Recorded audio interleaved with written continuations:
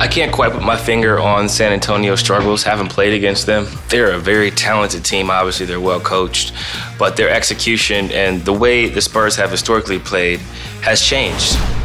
Miami is very good. I like the way they play. I think 9+ guys are playing like 19 minutes or more a game.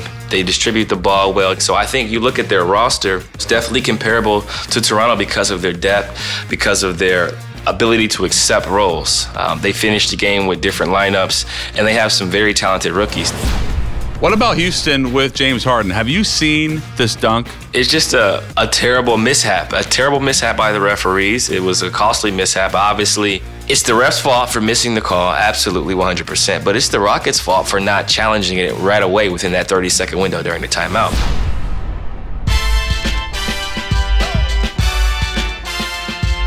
Welcome to the Hines Ward episode of Pull Up. That's right, episode number 86. It pains me to say that because although Hines Ward is a fantastic player who probably will make the Hall of Fame, he plays for the rivaled Pittsburgh Steelers. And I'm not happy with the Steelers right now because they beat us. And we could be out of playoff contention. By us, I mean my Cleveland Browns. But that's another story. Jordan Schultz, welcome back to the Pull Up Pod. I hope you enjoyed your Thanksgiving. I see the ankle is swollen, and I know you're going through some injuries right now, similar to our Portland Trailblazers early in the season. But you shall recover. We're coming off a back-to-back. We've won 4 games out of our last 5, dropped a tough game to the Clippers, so we're turning the corner as I said we would. We got a big game coming up against the Lakers as a part of our 4-game homestand. So I'm excited about that, but it's only right that we talk about the Portland Trailblazers to start the season. Jordan, have you been able to watch us lately? What have you seen that's kind of changed? What have you seen that's changed on our roster?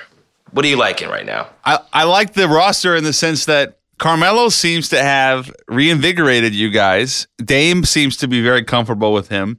I think the fact that you have a guy in Carmelo that is in good shape, is making shots. I think he's changed the complexity of the offense. You're getting much better looks. He's obviously very comfortable running the flow offense. It seems like there's a joy to the game that Carmelo has and missed, and that him being back on the floor has like changed the way that he approaches things. And I think it's very clear how much it's helped you guys. And it's not just on the court. There just seems to be a comfort level there that wasn't there before in terms of where everybody's supposed to be, the spacing, the cutting. CJ, you've looked terrific. I thought last night against Sacramento might have been your best game of the year. You had 30+, but you just looked like you were in complete sync and control. And I wonder how much different things feel now than they did 2 weeks ago. I definitely feel like I'm in a better rhythm offensively. I think I've played well in the last, 13, 14 games, been consistent in terms of the shots, where I'm getting my shots from, averaging almost 5 assists a game over the last 10. And I think our offense is continuing to become more fluid. I think early in the season, we were going through an identity crisis. We had a lot of injuries. We had a lot of new personnel, and we had to kind of get that all simulated together. Obviously, Zach Collins gets hurt early in the season. Whiteside's in and out of the lineup. Dame gets hurt. And we kind of battled through that time period of trying to figure out who we were. Obviously, we lost a lot of games. Offensively, we were inconsistent. It was stagnant at times. Play calling has been limited. And then we add Melo. And I think it took us a little time to get him assimilated to how we do things, our spacing, our culture. And we haven't had more than 1 or 2 practices in the last 3 weeks, but he's done a great job of kind of absorbing, the information we're giving him. He's an obvious talent, but in terms of his basketball knowledge, being able to figure out our spacing, being able to figure out some of our play calls, we've been able to improve every night. And I think he's been contributing well, not just with his play on the court, but, his presence in the locker room, his voice, his leadership. And I think he's impressed a lot of people with how he's performed after being off for a year. He's shooting about 45%, 38 from 3, averaging 17, and getting 6 boards right now through 8 games. And I think our offense has become better with him out there. And obviously Whiteside's presence, with him being healthy and having battled those injuries and the hip issues and back issues, he's got a bounce in his step, and he's been dominant these last, 5 or 6 games. And I think we're coming together. Rodney Hood's been consistent. Baze is starting to find his rhythm. And I think as the season progresses, we'll continue to get better. But like you said before, it definitely helps when you have a consistent rotation. and you have guys that are healthy. That's been a big difference for us. Well, I love the story that was after the game where he turned down the one-on-one against Cedi Osman, and that it was because he heard you saying, no, Melo. And he, like, the Carmelo I've seen and that made him so great was that he was a great isolation scorer. And he turned down a pretty clean opportunity to go score, and he might have scored for what was a better shot. Like, we want better shots if we're the Blazers, right? Like, the idea is to turn down good shots for great shots and make the extra pass. And the fact that he was able to and is able to, willing to make these changes to his mentality, and a mentality that's been very successful, is huge. So just before we move on from Melo, just give me a sense of like how you see his mentality changing, and also like the comfort level that you have being able to say, this is how we play here. This is not Houston. This is not Oklahoma City. This is our system, and we need you to adapt for us ultimately to be as successful as we want. No, I think he's been very mature about his approach and methodical. You're talking about a guy who's played in the league 16, 17 years, a Hall of Fame career, obviously a very talented scorer, 10, 11, 12-time All-Star, has a great body of work as being a dominant individual player who can contribute to nearly any team in the NBA. I think he's had time to kind of figure out how he can be a part of the NBA now, how he can help certain teams, especially us, having watched us play, understanding how we do things. Obviously, he's going to get his touches. He's going to be able to go one-on-one. We're going to find strategic matchups and opportunities to get him the ball. But the fact that he's being willing to assimilate himself and become a part of our team, a part of our culture, a part of how we do things in terms of ball movement, in terms of defensive intensity, talking. I think his presence defensively has been greatly felt by our entire roster. On his communication, his shows, how in tune he is on that side of the ball has been a pleasant surprise for a lot of people, especially our staff. Obviously, in the NBA, teams are going to score, but it's about making it as difficult as possible. And I think the fact that he's willing to make the extra pass, he had a one-on-one opportunity, as written in this story in the article by Jason Quick against Cedi Osman in Cleveland. I called for the ball as I was trailing. I had a mismatch as well, but I seen Scal had a ducking opportunity with a small behind him. He had a great seal. Right, a great seal. So Melo turned down an opportunity to score, which I think he admitted he probably wouldn't have done in the past. He probably would have attacked, which is in his normal nature and his normal instinct. But with the maturity he has now, the understanding of the flow of the game and how he can help our team, he gave himself up. He made the pass to me. And instead of me taking a shot or going one-on-one, I made the next pass to Scal. And I think that's a growth, a sign of growth for all of us, not just Melo, but for me, because the old CJ would have went one-on-one with a big on him. But you know what I'm saying? Like I felt what he was feeling. Yeah. He had a mismatch. I had a mismatch, but Scal was 2 feet away from the basket with a great ducking opportunity, and we all gave ourselves up for the betterment of the team. And that's what it's going to take for us to be successful. And I think that's why we're going to turn the corner and hopefully get to 500 by next week, and not look back and make this push for the playoffs. Speaking of playoffs, one team that has been immersed in the playoffs over the last 2 decades, one of the most successful franchises in sports, is the San Antonio Spurs. They've been really, it's like death taxes in the Spurs in the playoffs, if you want to make it that simple. The Spurs are 8-14. It's the worst start they've had in 23 years. And I'm really surprised because aside from Greg Popovich, I just think the roster is good. Like it's not great, but it's good. You talk about DeRozan, obviously Aldridge. You and I both really like DeJounte Murray. White. They have good players. So I guess how surprised are you with San Antonio's struggles, and what does it take, similar to you guys, a team that's had a lot of success? Like, what's the mentality of climbing back out of that hole, knowing that it's not going to be overnight and that you can't get it all back just within a week? I can't quite put my finger on San Antonio's struggles. Haven't played against them. They're a very talented team. Obviously, they're well coached, but their execution and the way the Spurs have historically played has changed. They used to be a spacing team that moves the ball. No one holds the ball for less than a half a second. They used to shoot a lot of threes, play in transition. Their bench unit a lot of times was able to finish games. They still have a good bench, but it's not the same as it was historically. You know what I mean? There's no Manu Ginobili. They don't have some of those key pieces that they've had on those championship caliber teams. And I think the fact that LA plays in the mid-range, he doesn't shoot a lot of threes. He's a guy who plays one-on-one, so he has post-up opportunities, post-up isolation from more specifically the left block. I think DeMar plays in the mid-range. He doesn't shoot a lot of threes. I think in his last 4 or 5 games, he hasn't even attempted a three, so that kind of gives you an idea of the spacing from that point of view. DeMar's a great player. He's excellent in one-on-one. He plays pick and roll. He can get his teammates better, but he doesn't shoot a lot of threes. So I think the spacing has changed historically from how the Spurs play.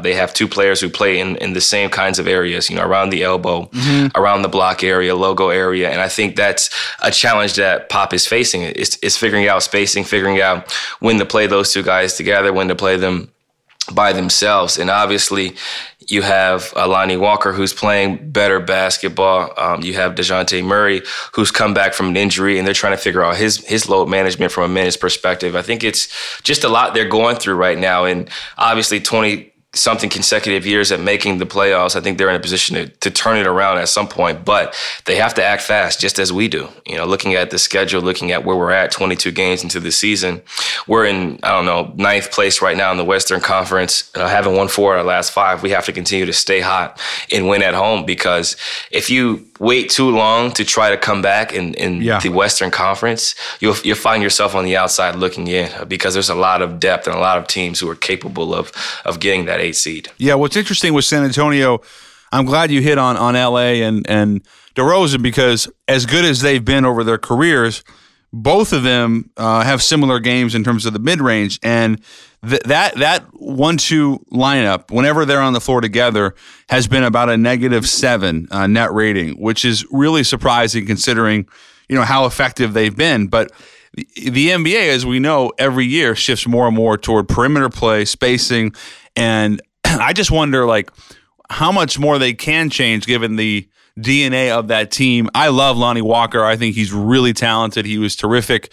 He basically, now that he's playing, you can see how he infuses a different type of athleticism and creativity to them. But it's just the roster itself, because they don't shoot a lot of threes and make a lot of threes, and because defensively, CJ, they're not very good. I guess I just wonder what's the upside for them? How much better can they get? Do they need to make a move? Given that their 2 best players are very much based in the mid-range, and both of them have actually maintained very good true shooting percentages, both Aldridge and DeRozan, which to me is even scarier because they're still not a very good offense. I think they definitely can improve in terms of health right now. I think that's played a factor. LA's been injured and hasn't played the last few games. I think there's a contract dispute going on between DeRozan and the Spurs. I think there was talks about an extension. They're going through the negotiation process. Obviously, he's due for an extension if he wants one, and they haven't given him that. So I think that's when the trade whispers kind of started, trying to figure out, is he a long-term fixture there, or do they move him for other assets? I've seen rumors about him going to the Raptors and things of that nature. So it's yet to be determined what they're going to do in terms of trying to blow it up and start from scratch and play young guys and find assets, or trying to make that push for the playoffs. I think they're caught at a crossroad and kind of in between. But they definitely have the talent to turn it around with what they have. They just have to figure out rotations, figure out spacing. How much do you play a guy like Lonnie Walker? What do you do with a guy like Marco Bellinelli?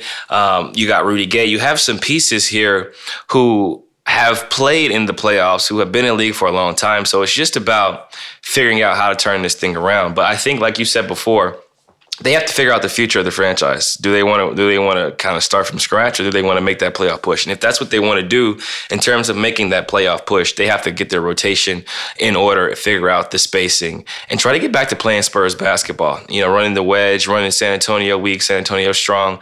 Some of that flow offense to where it expires in a pick and roll and you have great spacing on the backside. But if they don't, I look to see them make some trades around mid to late January. Yeah, I just wonder, to your point, C, about how long it can go on, where it gets to the point where it's not salvageable. It's still early enough where they can absolutely try to fix this. But you talked about they have a lot of guards, and we haven't really seen a lot of Lonnie Walker because he's been out. But now that he is in there, you see he needs minutes. Pirtle's been very good, but there just doesn't seem to be the identity of the Spurs that we've known for so long. They've blown a lot of leads.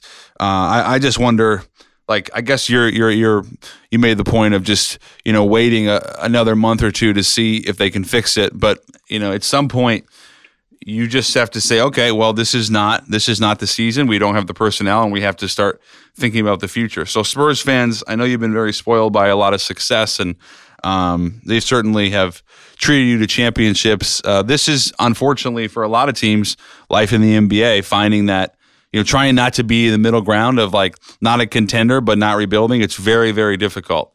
And the NBA right now is, it's a top-heavy league. So there's a lot of teams. There's a lot of really bad teams right now, which is why we're seeing so much scoring. By the way, we haven't even talked about the scoring. The scoring's out of control, CJ. These 140, 150 games, 130, 80 points at halftime. It's crazy. I know you like it, but I think it's nuts. It's a combination of a lot of things, though. People will talk about the defense or how the game is evolving, but I think what you have to understand is that a lot of guys in the NBA are essentially unguardable. You have a lot of unguardable players where you could play good defense, it's just better offense. The spacing, they know how to manipulate a pick and roll, guys that know how to draw fouls. It makes it extremely hard to guard certain types of players in this league with how fast the game goes. You got guys who can shoot from 30 feet out, off the dribble and catch and shoot. So the spacing and the dynamics of the game are changing. Obviously, you would like to see more defense being performed, but it's a credit to a lot of guys who've worked on their talent, who've improved. The pace is something that's changed in the game. Historically compared to where the pace was at in years past, there's more possessions. If there's more possessions, more opportunities to score, chances are you're going to score more points. So there's a lot of things that are factoring into why the scores are so outrageous. You look at a team like the Washington Wizards, they're great offensively. And Bradley Beal's getting out and running. He's averaging basically 30 points a game. He's efficient. They got wings that can score. They got Isaiah Thomas. They got bigs that can shoot. And I think you're looking at a lot of teams now to where their fours and fives have three-point range. And when you have fours that can shoot threes, the spacing dynamic changes completely. And I think that's why you're seeing, some of these outrageous scores. Although we're only giving up, like 114 points. That's pretty good. A night, which is top 10 in the NBA in terms of points given up, but we have to tighten up, and I think the rest of the league is going to continue to figure out ways to tighten up. When we come back, we'll talk about the Miami Heat's hot start and who's contributing to their early season success. Stay tuned.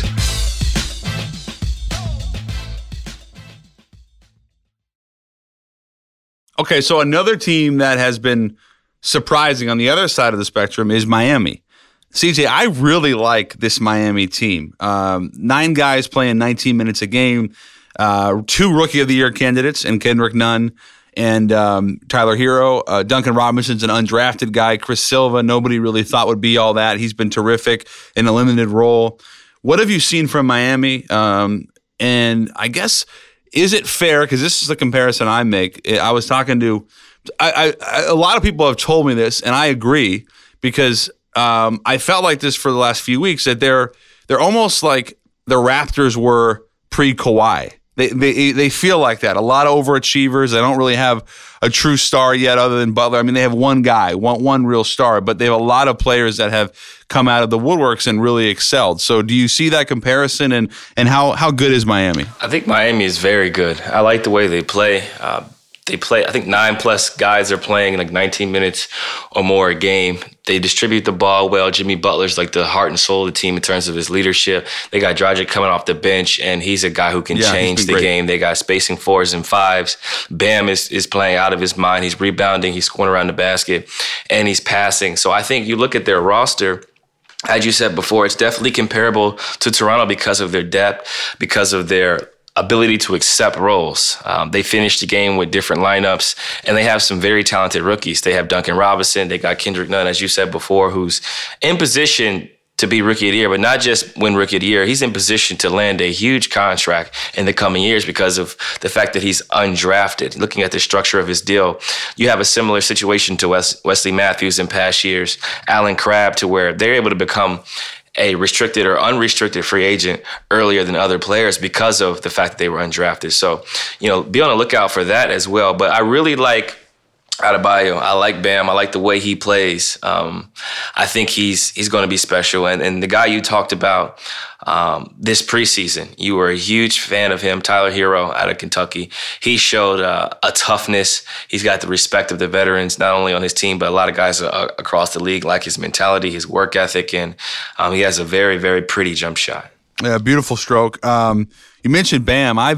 CJ, his development is so impressive. He's a very young player still, but when he came in, when he entered the NBA, he was a defensive-minded player, a shot blocker, rebounder, basically a lob guy. But now he can score, and he plays so hard. He's so strong physically.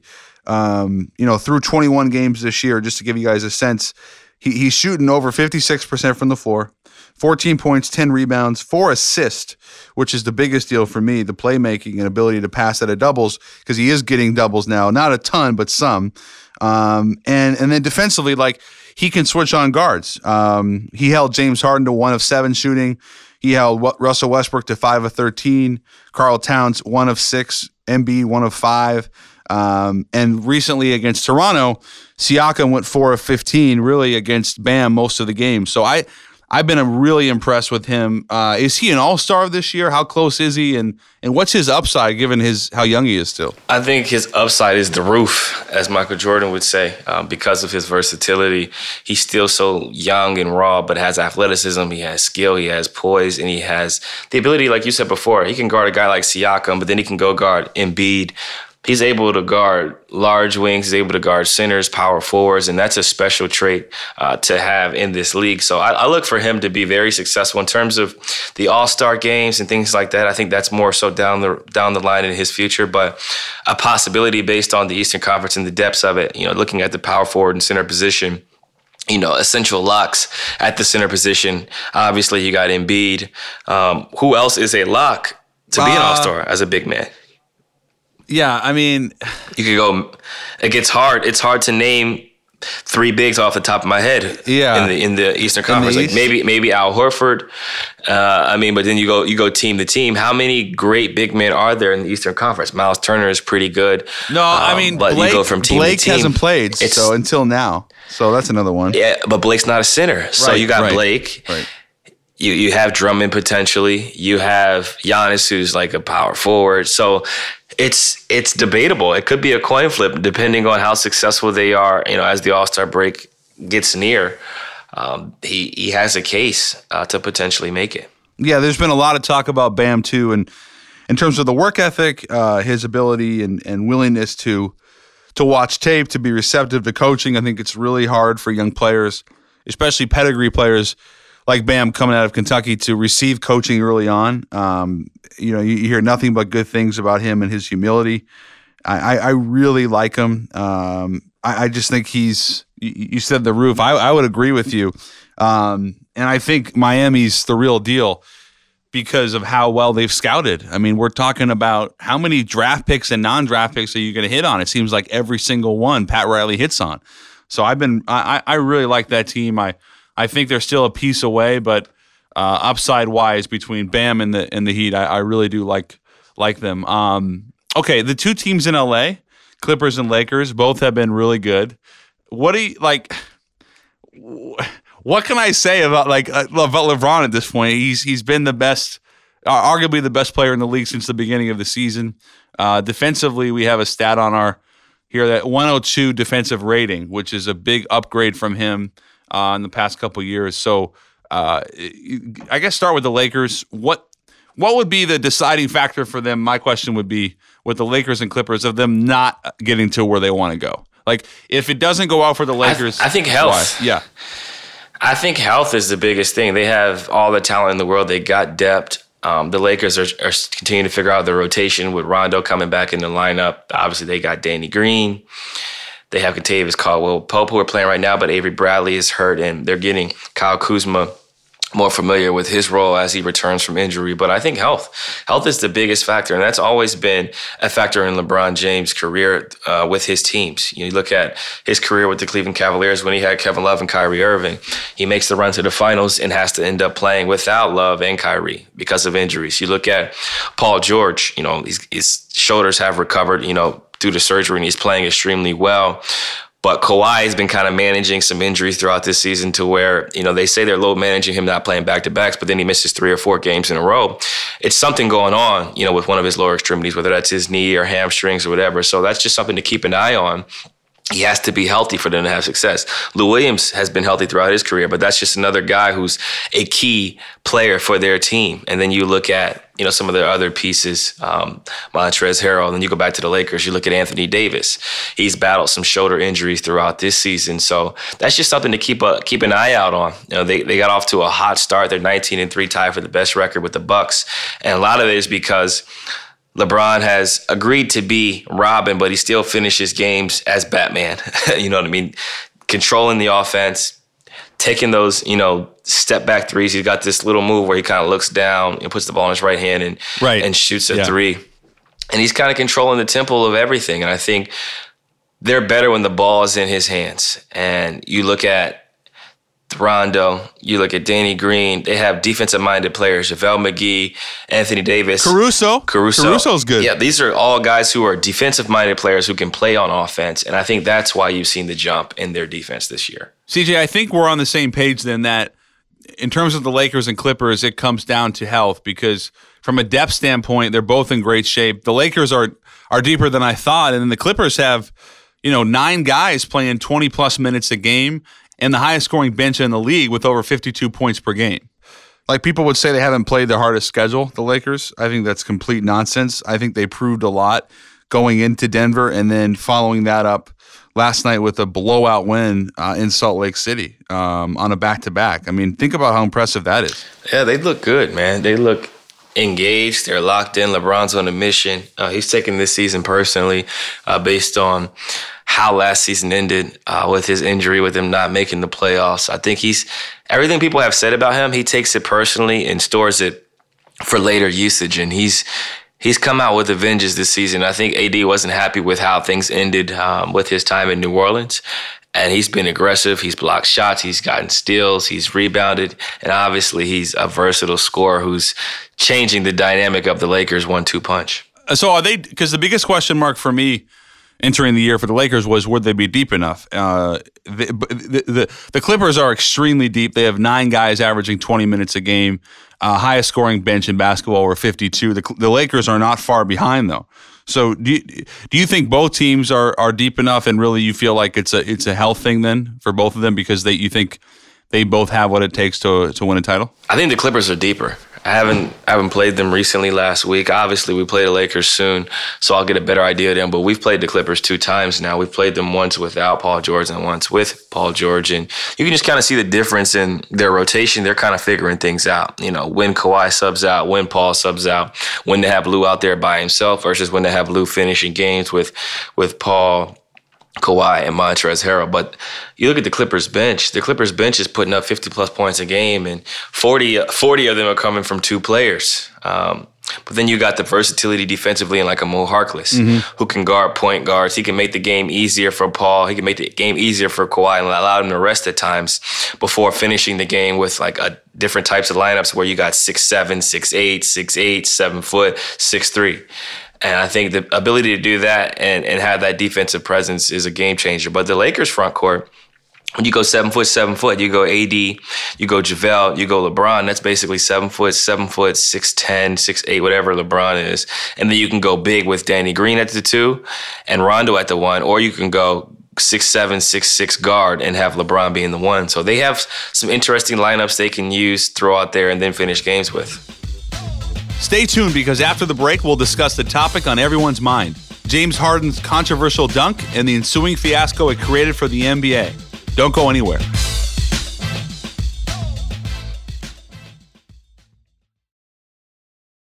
What about Houston with James Harden? Have you seen this odd scenario with this dunk? Did you see what happened? Yeah, I seen it right after the game. A lot of guys were talking about it on the bus and watching the video.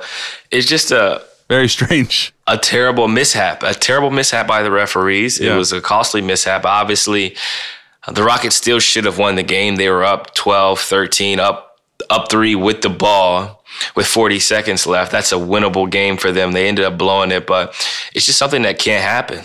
something that can't happen. They have to pay more attention to it. And based on the statement on the play released by the referees, the Rockets had a chance to challenge the call during the timeout.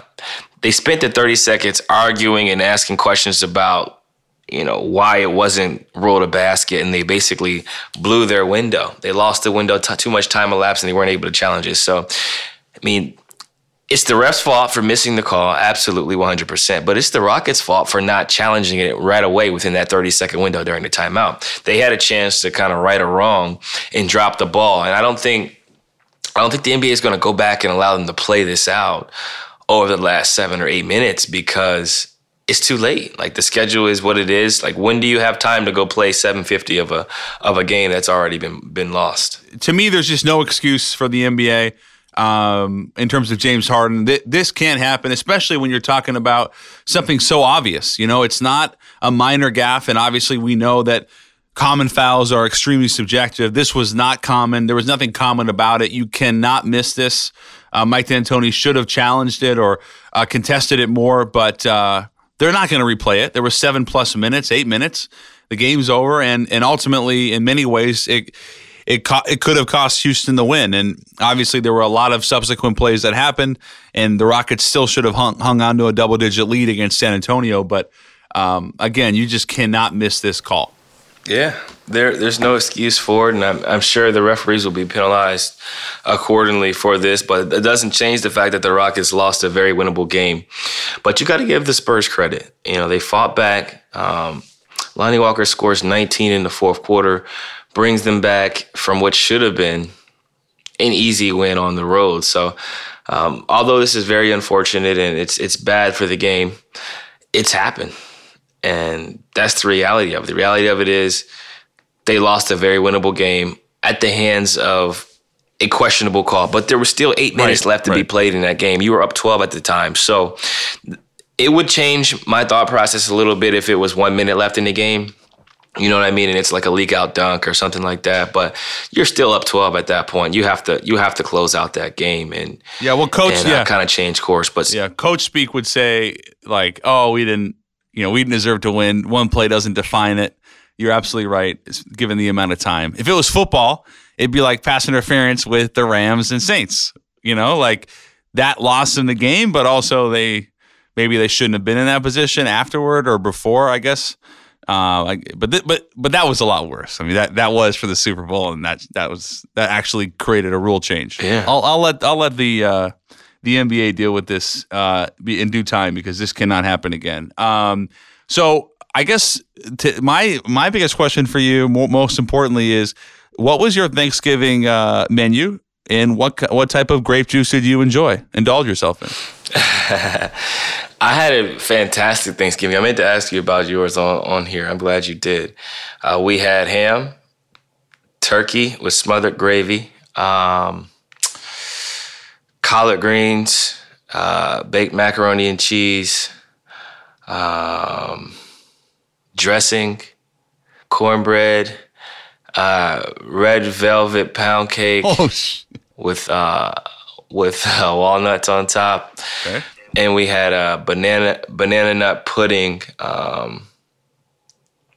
ice cream, something Chef B made. It was sensational. It was everything I could desire and more. I really enjoyed it. And then Elise and I made some sugar cookies and took them to Dame's house later on. We put like frosting on them and all that stuff. She baked the cookies. I basically just decorated them. But it was sensational. And I had quite a bit of wine. Okay. Quite a bit. Let me go back to the archives to see it. But I had an Oregon Pinot, and I had I think it was an Italian wine. I'm trying to go back to the pics. I'll send you a picture of it. I had a cue the wine music. Cue the wine music. I had a 2009. I think it's called Amarone de la something I can't say. But it was very, very tasty, fruity, full body, Joan, but you felt it go down smoothly. It wasn't a disturbance to the Thanksgiving meal. It was the type of wine that you can drink with food or indulge by its lonesome. Sounds great. that's the type of wine it was. But I'm gonna send you a picture of it. I think it's an Italian wine. Honestly, it's in like a crazy font. It's hard for me to read, but I really enjoyed it, and I'll send you a picture of it right now. That sounds lovely. So basically, the McCollums don't mess around on Thanksgiving. No, we don't mess around. We know what we want, we know what we like, and we get it done. How was your Thanksgiving? Where'd you end up eating at? Yeah, my Thanksgiving was great. I tried to be good. I actually was quite impressed with my discipline because I really didn't want to have that like post-Thanksgiving hangover, not only from the wine, but just of that food coma. So I kind of indulged in everything, but I didn't go crazy. We had some great wine, some Italian wine, a great Barolo. I couldn't find the name. I didn't take a picture of it foolishly, but I'll get it next week if I can find it. But great Barolo, and then also just the pies. Like that's the pecan pie for me is like the go-to. Pecan pie, that's the ultimate for me. And we also had homemade ice cream, which you can't beat. Homemade ice cream is amazing. I love homemade ice cream. So I'm glad you were able to do that. How much wine did you drink? So Wednesday night, like a pre-Thanksgiving, I thought, okay, I'll just have a glass. Ended up having a good 2.5, 3 glasses. Thanksgiving Day, I only had like maybe a glass and a half. And then Friday, we all just drank a lot because we had all this great wine that we felt like we needed to drink. So like Friday and Saturday, we all just kind of let loose. How about you? Elise and I had 2 bottles to ourselves. Love it. Love it. It was a long day though. Obviously you spread it out. So, you have the first bottle at the first plate and a half. You watch TV, we watched some football, took a nap. And at nighttime we had another bottle or half a bottle basically as we eat again, watch some Netflix, kind of relaxed. And then we crashed. The crash was so real from that turkey. Oh, wait, you just sent this great bottle. Here it is. Yeah, I sent the bottle to you. I can't read it. I don't know if you can, but it's really good. Something Giuseppe. Classico 09. That's a beautiful bottle. Wow. Beautiful bottle. Okay. We'll try to get that on the updated wine list. Yeah, the price point is ridiculous. So listeners, I'm sorry in advance. It is a bit ridiculous. And before we get off here, I'd be remiss if I didn't shout out my homie Draymond Green. Shout out to my guy Draymond getting his jersey retired and his number retired at Michigan State. Friend of the show. Worked extremely hard to get to this point in his life to where he's won championships. He's been All-NBA. He's been an All-Star. He signed lucrative deals. And now he's immortalized in Michigan State history by having his jersey hang in the rafters. I know what that means to him because I've had the experience of working to have that dream come true, the reality of it, the excitement of it, the emotions that go behind it. You kind of reflect on everything you've gone through from a child to now, the work ethic, the sacrifice, the doubts, the injuries, the struggles, the turmoil, the success, everything kind of comes full circle. And it's an emotional roller coaster ride that you are excited for and thankful to be a part of. So shout out to my guy, Draymond Green, for sure.